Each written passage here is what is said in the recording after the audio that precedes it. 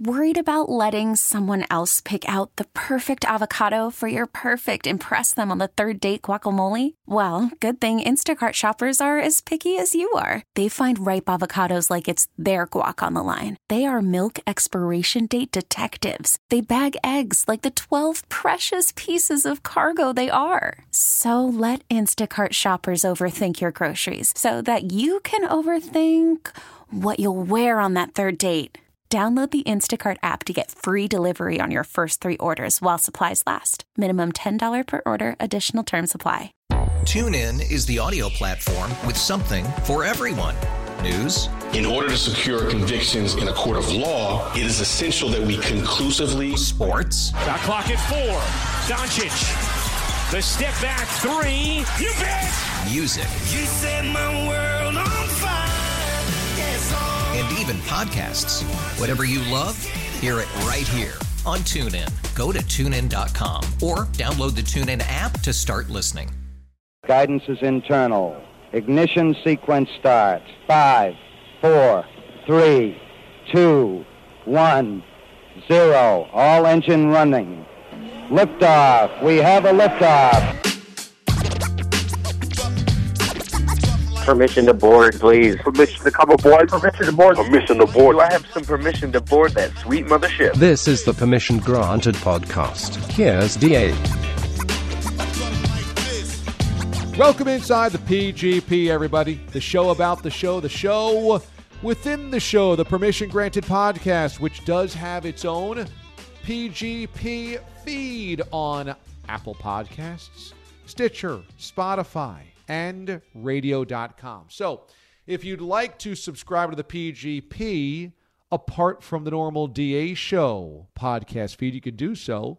Or you can find this on the DA Show podcast feed. We encourage you, if you subscribe to the podcast, to rate and review it as well. That will help other people find it easier. So this week, Little Giants is our topic of the sports movie Mothership at the Movies segment, which is a film about a pee-wee football game. There are 2 brothers who have been rivals since they were very young. They are Kevin O'Shea and Danny O'Shea. Now, Kevin O'Shea is the older, more athletic one, and Danny O'Shea is the younger one. The older one, as an adult, is played by Ed O'Neill, who was Al Bundy, Married with Children, also had a star turn with the series Modern Family. And then Rick Moranis played the younger brother, Danny O'Shea. And Kevin O'Shea goes on to great athletic exploits. He ends up going to win the Heisman Trophy. He comes back to their little town in Ohio. He owns a car dealership. I think he might own a restaurant as well, it appears. And he's kind of a celebrity around town. He wants to coach the Pee Wee football team. But there's enough cast-offs that also want to play football that Kevin O'Shea didn't allow on this team, the Cowboys, the Urbana Cowboys. And so though that ragtag misfit band of football players is coached by Rick Moranis, the younger brother. And only one Little League team or Pee Wee team can represent Urbana-Champaign, or Urbana rather, Ohio. So they end up having to play a 1-game playoff for all the marbles who gets to be the Pee Wee football team. And that ends up in the big game that culminates this film. Now, Mraz, I know this is a personal favorite of yours. I found it good, but less great as a Days of Thunder, League of Their Own, etc., Sandlot, and more cute. It's a cute kids film, but it's enjoyable. I agree with that. It's actually very funny. And the one thing that kept sticking out to me was how much farting there is in this. It is such a core dynamic in this film. And what's the name of the fat kid in this? Zoltek. He has a devastating farting problem. And we are introduced to this on the football field early, okay, when they have like a practice and he farts and nobody wants to be around him at the line of scrimmage. Then he does so in the automotive barn where they hang out. This is kind of like their clubhouse. And it's so bad that kids that enter the barn door at least 20 feet away smell it immediately. And then it's a core component in a trick play against the Cowboys. We also have one of the players saying that I believe he's going to hit him so hard, he'll be farting out of his mouth and speaking out of his butt. Yeah. And then he does get hit so hard that he begins speaking out of his butt. There's a lot of fart and butt humor in this. And it made me wonder if you love this movie because it centers around farts and butts. Well, look, there's no doubt I appreciate fart and butt humor. There's no doubt about it. It's part of the reason I loved Ed, because the chimpanzee, there was a lot of fart and bathroom humor in that as well. I do kind of dislike that they portrayed the big husky kid as the farter, because this has been a long-standing fight I've had, and that is the message everybody farts, and not just the fat guys that are involved here. But look, Zoltek farting and being the fat loving kid, something I relate to. I mean, I could distinctly remember that somebody at one of my baseball tryouts for tournament team called me Zoltek because I was in the dugout before at-bats eating Reese's Pieces, just as he was when he dumps the bag of Reese's Pieces out after he gets cut from the team. He's hiding Cheetos, as Kevin O'Shea said. They were puffy, not crunchy, so he's a wimp. There's a lot of food a lot of junk food that leads to a lot of gas, including, by the way, his own coach Danny O'Shea at their intros at the house introducing him as the gas man, and his own father not understanding why he is called the gas man. So they've really set the foundation there for Zoltek. I know it's a kid's movie, but I was a little surprised at how much they center on farts. Do you think that 25 years later, you could have a kid's movie that has one of the main characters that it's so central to his character that it leads to big plays in a football game, being the farter? I think so, because I think when it comes to being a kid, I think farts are supposed to be funny as a kid. I think it's when you get older that you're supposed to not be like me and continue to laugh at them. I think that's the message there. So I think as long as it's a kid ripping you-know-what as they snap a ball and setting up plays that way, I think it's okay. I mean, my daughter blows the fart noise at me because she hears me do it all day long. She just walks, and doesn't walk up. She sits in and just goes... So for kids, that's supposed to be funny. They love making that noise, and they love it really happening. So I think you could still today have a movie if it centers around kids doing that. I don't think you could have a movie with like a real shortstop in the majors just passing gas, and that's how he gets on base every time. Okay. My next character study is on Rad Tad. Now, Tad Simpson. Character study. A football life, Rad Tad. Rad Tad is delivered to this team by his mother, who wants him to play some type of contact sport like football because he's always hurt. He's always sick. He's such a weakling. He shows up at the field. He's got this giant bowl haircut, Coke bottle glasses, pencil-necked. He's tiny. And he's blowing a snot bubble. And his mom's like, he's always sick. He's always hurt. He needs to play football to toughen him up. But in reality, she's also caused this problem by being overly protective, and that his whole family is also prone to getting sick. But Rad Tad ends up being one of the heroes of the film because he helps keep the spirits high of the team. He also is... Can I just interrupt for 1 second? Sure. This is actually the kid you're talking about. The snot bubble is actually Jake. Rad Tad is the other nerdy kid that scores the first touchdown. Oh. He's running backwards a bunch. There's two nerdy kids. The snot bubble kid that was in the incubator for 6 months of his life with the wife, his name is Jake. Oh, okay. So sorry about Both that. Both nerds. But yes, similar characters. This is Jake you're referencing. Okay, so who scores the game-winning touchdown? Jake does. Both score a touchdown in the game. Jake scores the winner.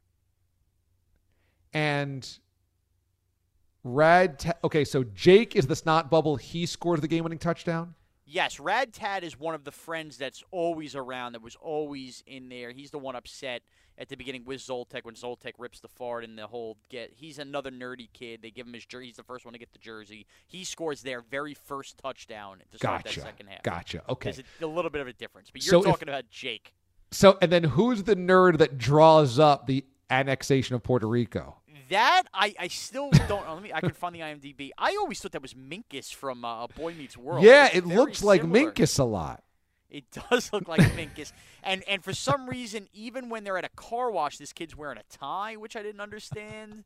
Could somebody get him a different outfit? I don't really know. Yeah, I'm going to have to look that one up and find if Okay. Minkus was So in it. between Rad Tad and Jake, the sick kid, who do you think went on to a bigger career? In football? No, in acting. I was going to say, neither. In acting. In acting. I only know this because I just saw this, but Jake was in Scrubs. So I'm going to go, since Scrubs was a big-time show, I'll say that he became the better actor. Well, you're right, because, it was a tie going to the runner at the point in 1994, Little Giants. Jake goes on to do lots of movies. He is in Little Giants 94.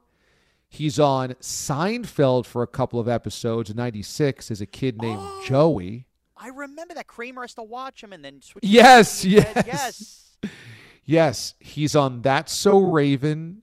He ends up doing Veronica Mars. He's on The OC. He does Bones. He's on Scrubs for a couple of seasons. He did Weeds, iCarly, and something called Game Shakers. So he's had a career.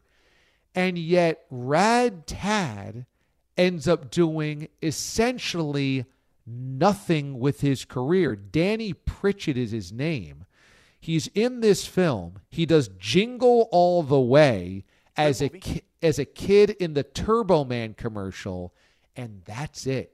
It's over. His career is done by 96. So at Little Giants, they still both had burgeoning acting careers, but Jake the sick kid goes on to great heights. That's unbelievable. And you would think that movie really was so perfect for all those kids to go find niches because they were all really good, and I think for kid actors in it. And DA, I don't want to take away your character deep dive. Also to note, like, people's careers went nowhere. You would think Hot Hands Heyman had this unbelievable acting career. And I only noticed because I looked this up yesterday because I was curious about him because that was my favorite character in the movie. He only later becomes a rapper known as Hot Hands. Doesn't even become an actor in anything. He's a rapper, and his name is Hot Hands in the rap. So he leans on that Little Giants role very much. That's what he is as an adult. I don't think a big-time rapper, but he's out there. His name is Troy Simmons, and as Hot Hands Heyman, he's got charisma. He delivers his lines really well. He's got an identifiable voice. It's almost raspy, even when he's only like 11 years Big old. 8'8", Michael Irvin. Right. Yeah, it's amazing. Wow. Well, I have to ask you about the cameos of the NFL superstars in this. The Madden Cruiser, happenstance, pulls up to a Little Giants practice, and thankfully I guess they're getting gas at the gas station when all the Little Giants are in that gas station barn. It was right after the fight where the team gets in a fight. It's actually Rad Tad that's walking out and has had enough. And he runs into John Madden coming up, who's drawn up how he wants to get to Canton. Exactly. So John Madden's trying to get to Canton, and they're outside of Columbus, Ohio. So they end up, I guess, showing him how to get to Canton. But on the bus is Bruce Smith, who teaches them about the art of intimidation. There is Emmitt Smith on this bus as well, Tim Brown, and then a white guy I didn't recognize. Who is that? Do we know who that player is? I could look back up, but I kept saying that the whole time because I actually wrote down the three guys. I'm like, I have no idea who that was. And he was teaching them a lot about line play and everything else. Let me see. NFL players and Little Giants. Let me find that. But, yes, that's a good point. And how about a random Tim Brown in 94 too, huh? You would think Jerry Rice said no. Oh, Steve Empman. Oh, Steve Empman. Okay, so he was the number one pick in the draft by the Indianapolis Colts, but he ends up being a huge bust because he's always injured. Okay. All right, that's who that was. Okay, so Steve Empman. So my question was, I don't think Tim Brown had a line in it. I think they introduced him as Tim Brown, but I don't think he actually had a speaking line in it. I wonder if they cut it out because there is a point in time where it might be Emmett or Bruce Smith is talking to the team, and in the background, I specifically saw this, Tim Brown is teaching the other players who aren't listening to whatever speech is going on how to climb the monkey bars. And you could see Tim Brown in the back doing the monkey bars with a couple of the other nerdy kids. So I wonder if maybe just whatever monkey bar scene they had him lining up filming at the same time just didn't quite cut it for everybody involved with Little Giants. It's amazing that they casted Steve Emtman in this because he was a bust right off the bat. And because Steve Emtman, it's almost like Christian Laettner making the dream team. It's like, in retrospect, did you really need the token white guy that might have been a good college player but wasn't really up to the Bruce Smith, Emmett, and Tim Brown standards? Probably not. That the movie's actually better if Tim Brown coaches them instead of Steve Emtman there. Yeah, I would agree with that if Tim Brown's involved. And, Tim Brown is a semi-frequent guest on the DA show. Usually Definitely. About twice a year or so. I think we have to remember this. The next time Tim Brown is on, we have to talk to him about Little Giants and what went into it. And I'm sure he has an opinion on the coaching style of Kevin O'Shea as well and what went wrong with Little Giants. I think that would be the perfect way. Just like we talked to John Sally about Whoopi Goldberg and Eddie, I think talking to Tim Brown about what went wrong between the O'Shea brothers would be huge for us. Yeah, I would agree with that. My final point on this film is about the young player Johnny. Johnny wants to play football. He's like a little Italian kid, Johnny Venaro. And he ends up being very scared to touch the football, doesn't really want to get in. He's very scared about everything. But he clearly wants to be part of the team because his dad's not even around to bring him to practice. And Danny O'Shea, played by Rick Moranis, is kind of like, hey, where's your dad? And there's this very quiet, kind of unspoken, my dad's not around. I don't know about you, but I thought that Johnny's dad was dead or totally out of the picture. And then at the end of the film, during the championship game, Johnny's dad comes running with a briefcase and a tie and a three-piece suit to come watch him in the end zone. And I'm thinking, wow, I'm so glad Johnny's dad wasn't around because he was just at work all the time, not because he was dead or divorced. Well, D.A., a couple things either happen. Either you had to clean Rosie's kitty litter box, or maybe you're just digging into your own Reese's Pieces. Maybe you're heating up popcorn. Because Johnny's dad appeared in the movie earlier when the kids are putting together the team. They're walking around the neighborhood, and they get to Johnny's house. Johnny's dad is on the phone, not paying attention to him, is leaving for work, and Johnny comes racing out of the house, goes, Dad, and the father won't even pay attention to him because he's trying to get to work. And then Johnny sits all sad on the stoop just as Icebox and the crew starts walking down the block going, hey, kid, you want to play some football? And he's so just bummed out that his dad's gone. He's looking for a little companionship, and that's how he joins the football team because his father blew him off of the front lawn. Okay, gotcha. So it's a little bit like Sandlot where we have a dad who's just totally distant from his child's sports endeavors because he's got work all the time. Right. Yes, exactly. So my final point on the film is this. We know that the dynamic between father-daughter here, and that is Danny O'Shea and Icebox, is a very important one because Danny O'Shea only gets into this role as a head coach because Icebox, his daughter, really wants to play football. And as a girl, she's not invited to play for the Cowboys. So he's got to start this team. And by the end of it, there's a difference that they can't get past, that she's kind of wants to be more of a girly girl. He's always treated her as a tomboy. And so she resents it. She doesn't want to play football anymore. And he has to realize he didn't do a great job as a father because he didn't treat her enough as a girl. And this is because his wife left. And they allude to this. They reference this many times. Mom left. Mom did this. Mom decided not to be around. We don't know why mom decided not to be around. But did you also register this, that so many sports films that involve children revolve around the divorced parents, that somebody left, that somebody just up and left? There's never like, it's the child of divorce and I get to see mommy on the weekends or I get to see daddy on the weekends. It's no, either mom up and left or dad just up and left, and we don't see them anymore. We are left to pick up the rubble. It's a great point. It always is, and then there's always like another stepfather or step-parent involved too that's screwing everything up. Yeah, I mean, and that is the case in The Sandlot. where it's, he's a child of divorce and he's got a kind of Rookie of the Year as well. Rookie of the Year is a child of divorce. That's exactly right. Dad just up and left in that one. And it strikes me, I grew up with two parents in my house, and I'm very fortunate for that.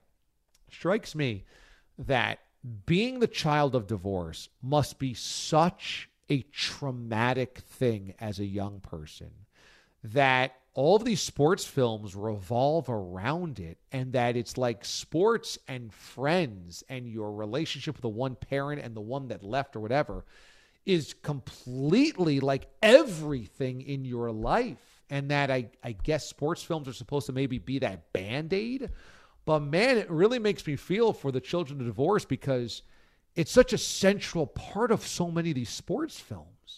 It is. It's funny. I hadn't thought about that, but now that I'm ripping off the top of my head, I know Little Big League is like that. Angels in the Outfield. The kid comes from foster care. Yeah, it's like almost all of these movies. Yeah, it revolves around single parent households, step parents, everything, and they're always, the sad figure that turns to sports. That is sad. Way to, by the way, damp it down. I was so pumped up to keep talking about the O'Shea brothers, and now I'm thinking about it. That's very depressing and tough on all these kids. It's brutal. And we brought this up back when we had the Ed and Eddie era of Mothership at the Movies, where we were the era, where we were two Eds. My two Eds. We were marveling at that this all happened in 1996. Now, this film was 1994, but we were unbelievably struck by how many iconic sports movies came out of the 90s. Could you just rip off the movies that involve divorcees, the sports movies that you mentioned? Rookie of the Year. Okay, that was 93. Little Big League does, which is around the same time as Rookie of the Year. That's 93 as well. Angels in the Outfield is about a foster kid, so that comes out sometime in the 90s. That's like mid-90s, 95 or something. So obviously we mentioned Little Giants. Little Giants is 94. One we didn't even mention that we did, Ladybugs. Remember, Rodney Dangerfield's a stepdad trying to get close to the kid. So that's 96, I think. Mighty Ducks, Charlie Conway, only child with the mom. Remember, because he wants the mom with the love interest. Right, with, right. That's Emilio 92. Estevez as well. So, and I think I'm forgetting one more that we did recently. We just talked about Rookie of the Year. What was the other baseball movie? Oh, Sandlot. Sandlot, where the the main kids. Right in there as well. This is all like a 6-year period, 92 to 97 or so. All of these films are coming out. Divorce, what must have been a huge thing. I think maybe it's more normalized now. Maybe back then it was a little bit more of a unique experience. But could have been, yeah. Think about that. The 90s sports films, so many are centered around children of divorce. That is a crazy nugget. That's why we're here for Mothership the Movies. You dig deep and you realize some of these things, and I guess that's the exercise you go through. It's sad, it's traumatic, but it really does stink. And obviously, I'm very fortunate, like you, to have both parents and lived in those households. My wife is not. My wife is a child of divorce, but looking back, knowing now, this day and age, any of my friends that I know with children of divorce, I don't remember them really having the hardships that are portrayed in this movie, but maybe at the time you just don't realize as a kid when your friends are going through something like that, how, deeply terrible that could really be. But man, yeah, these directors and actors really wanted to harp on that. It was like, all right, I got a great idea for a kid's sports film. All right, who's divorced? The father, the mother, who's living with the kid? Yeah. And that's the way they went about it. You need some type of hurdle or emotional baggage for the child to get over. So I guess that's the easiest one, to just beg that the kids don't have a stable household at home. So I don't know how close you are to those friends that are children of divorce, but I would encourage you at some point this summer to ask them if these sports movies were relatable to them. Like, did it work? Yeah, I'm actually going to do that now. There's a couple of them that I know alone in my friends' group chat. Just, hey, not to get too personal or dig deep in your life, but just here's a list of movies. We picked up on this on the show. Were these relatable to you? And see what the answer is. And if so, which film depicted mom and dad splitting up best? Right. Which was most accurate? Right. And who was the closest to your next step-parent that came in? Was it Rodney Dangerfield? Was it the guy from Rookie of the Year? Where was it? Okay. So that's side A. I heard that you've already done side B with one Connor Green. Connor Green, the mean machine that is Connor Green, we get his thoughts on the Bellotti versus Bogusch text message argument coming up. Plus, we're now 4 months into working from home, DA, and the one person outside of the one show I popped in for that's been around Pete Bellotti the most has been Connor Green. So I wanted to press Connor a little bit on Pete's angst, the most angry he's seen Pete at any of us. I ask him about while we've been working from home. This and is the good. idea, is Pete really doing that much extra work like he portrays? So I really get a little man on the street from Connor Green on what's been going on with Pete back at the office. That's what's coming up in Side B. Okay, this is excellent. All right, stick around. Here comes Side B. All right, welcome into Side B of the PGP. This is Mraz, host of Side B, not joined by the bogeyman Andrew Bogusch this week, who is going to be basically coming and going between vacations. So a diaper D-alien steps up. His name is Connor Green. Connor, hello. What is going on, Mraz? How are you?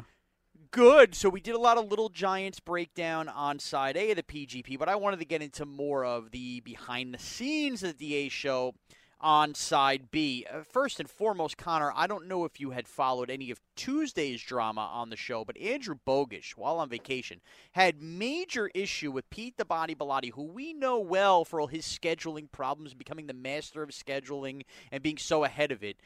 So Pete the Body obviously sends Bogusch a text while on vacation about 5:15 a.m. looking to give him some scheduling updates. Where do you stand on a 5:15 text from Pete the Body and Bogusch's anger if you had to be the judge, jury, executioner of said argument? Well, I can see where Bellotti's coming from because you don't want to wait necessarily, because then what might end up happening is you just forget to ask whatever it is you're asking or answer what you want to answer. So I can see why Pete sent it that early. I personally probably just would have waited until probably after the show, especially since he's on vacation. But I myself have actually gotten one of those texts from Pete. The difference is I'm a really heavy sleeper, so it wouldn't wake me up. I think he texted me asking about if I was going to be available the next day to fill in on a different show. And I'm a heavy sleeper, so it's not a big deal for me. But I guess if you're a light sleeper like Bogusch and you're on vacation, I can see why he's angry.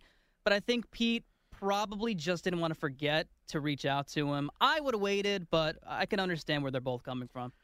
Okay, so you've spent a lot of time, Connor Green, in the studio the last 4 months as an extra hand on the DA show, working with Pete the Body Bellotti. You guys have been kind of Batman and Robin there, while Bogusch, myself, and DA have been working from home.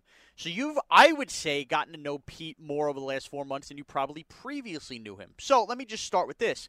I followed up later on Tuesday's show with asking Pete flat out, when he is off at the end of August and the roles reverse and we ask him something at 5:15 in the morning, would he be agitated waking up to that text? Even if he wakes up to it at 8 and sees we text him at 5:15, he vows he would not be agitated. In your dealings with Pete and his agitation or lack thereof, do you think Pete is full of it or do you think he'd be agitated? I think Pete would probably be a little bit annoyed if one of you guys reached out to him at 5 a.m. I have to say. I think Pete would be just a little bit, he might not be to the point where he would tweet at the show, or maybe not to the point where he would go on the G chat and say something about it, but I do think Pete would see it. Maybe he would sleep through it, maybe he'd wake up. If he woke up, he'd be annoyed about the fact that he got the text, because I think Pete, when he's on vacation, probably doesn't want to be bothered, so I don't see him being like, oh, it's no big deal. He would have been at least a little bit annoyed by it, I think.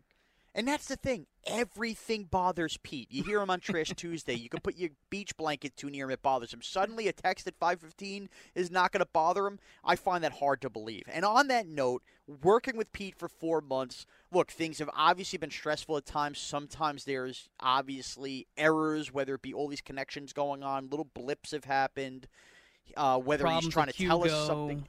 Right. Break time's not where Pete wants to be. What is, during this pandemic of being there in 4 months with Pete, the most angry during our show at one of us? It could be any of us. Myself, Bogusch, DA, an incident. What is the most angry and or animated you have seen Pete at an incident? Come on, we need a little behind the scenes of fun Pete agitation here. All right, so I think the time he was most agitated is when you guys were debating who had what show responsibilities before the pandemic happened. So Pete says, and he vowed that he never was in charge of sound check, which I will say I don't ever really remember the board op being in charge of that. But I also hadn't really worked on the show all that much, like in the months leading up to the pandemic. So I'm not sure if that changed at any point. But Pete was so upset about the fact that he was looking like he was skirting a responsibility that he had, and he was adamant that he was never in charge of doing sound check. And he told me about that, and he asked me a question. Do you remember a time where the board op did sound check? And I said, I don't really remember doing sound check as the board op, but I don't remember if it changed at any point. So that's when I think Pete really had his worst day during the 4 months of the pandemic. And I know that one bothered Pete because Pete would text me for 3 days over, and we finally came to an understanding that I admitted I was wrong. And not only that, Connor, I don't know if you remember this, but Pete not only had a problem with me not only admitting I was wrong, but he was bothered by the fact that even though I said it in our G chat discussed on the show that it was not brought up on the show, he was so worried about perception by the listeners. And I don't know if you're aware of this, too. There's a certain listener we have, and I will not feed into it because this person could listen to it, who really dislikes Pete for whatever reason, that keeps bombarding him with, this, you shouldn't say this one about this or this.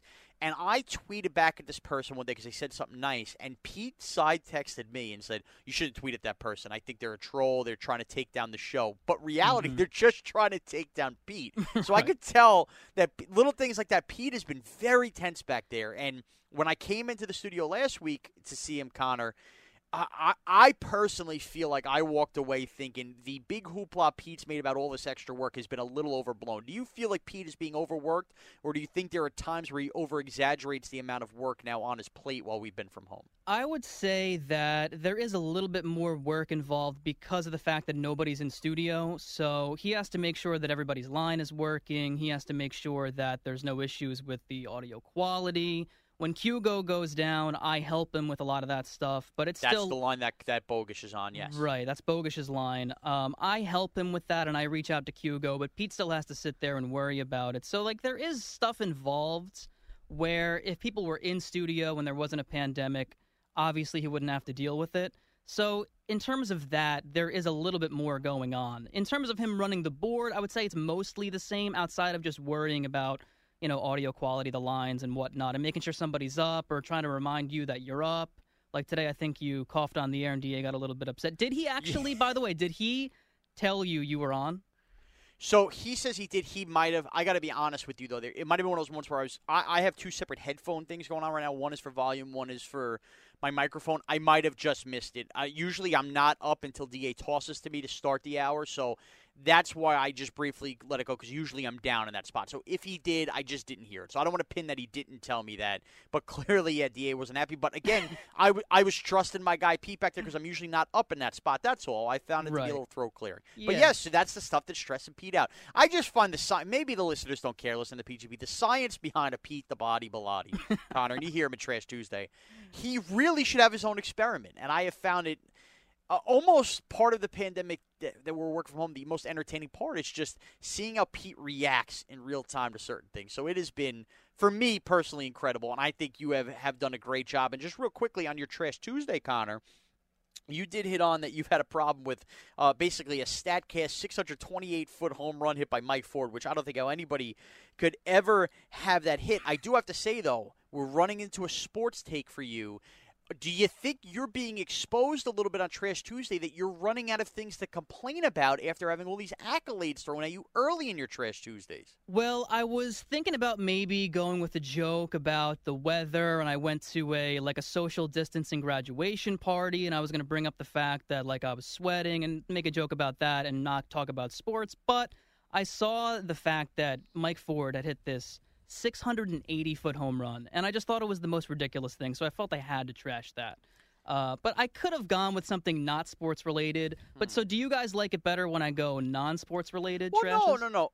I think a sports-related trash is totally fine, and I think yours was awesome, and I think it was funny, but it did reek to me of, oh, no, Connor, who's been, everybody kisses his tuchus here with all these great Trash Tuesdays. Now there's a couple baseball games on TV, and he's going to something baseball-related. Is he running out of material? So that's all. And I trashed the very, the juiced balls as sort of an overplayed topic. But I just thought 680 feet. I mean, he almost hit a 700-foot home run. And I read understand. that and I was like, it's just the most ridiculous thing. And I don't think it's necessarily true that he hit a 680-foot home run.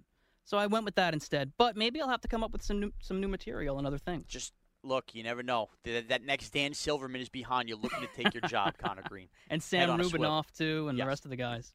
So you could follow Connor on Twitter. Connor, what's your Twitter handle? At Connor_Green51. And you can follow me on Twitter at MrazCBS. This has been the PGP. Have a great week, everyone.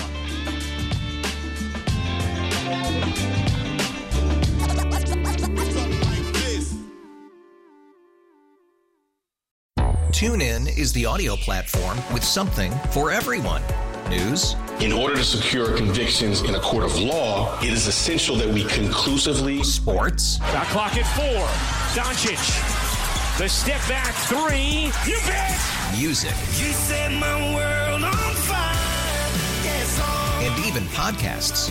Whatever you love, hear it right here on TuneIn. Go to TuneIn.com or download the TuneIn app to start listening.